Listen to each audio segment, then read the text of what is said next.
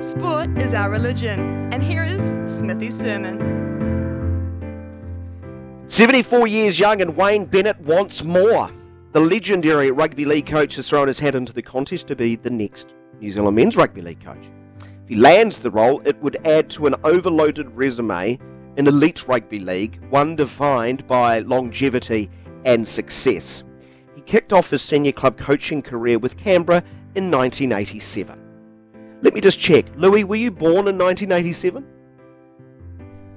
No. Okay. Just wanted to clarify that. And fast forward to today, he is fresh off leading the Dolphins in their maiden NRL season, his 36th season by my count, so discretion advised, in the toughest league club competition in the world.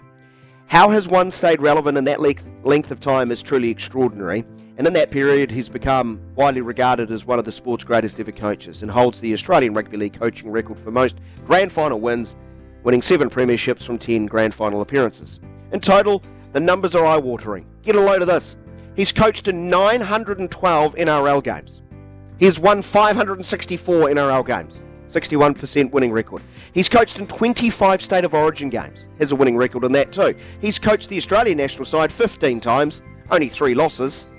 Even more matches as coach of England with a 68% win ratio.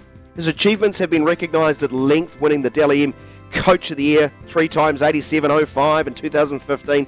Not to forget the Rugby League International Federation's Coach of the Year twice for his work in the international game in 05 and 2010. He's a Sport Australia Hall of Famer. His track record of success is just impressive. But is there an appetite for an Aussie to coach the Kiwis again? Question mark. Around the time of Michael Maguire's decision to sign up with New South Wales, leading him to move away from the Kiwis role, I detected a lot of the conversation around a potential successor were based on where that person came from. New Zealand, that is, to be exact. There appeared to me anyway, something akin to a bit of a nationalist league movement promoting the idea of making sure the next coach holds a New Zealand passport. That I just don't agree with. I'm a firm believer in meritocracy. Best person for the job, it's a pretty darn big job in my eyes. Now, not for one second am I saying Bennett is the man for the job. I don't know who else is interested nor available. But I would think it would be utterly petty to rule him out based on being an Aussie. I think you have to consider Bennett long and hard, because proof of his success is rather clear to see. 8 minutes after 9 o'clock.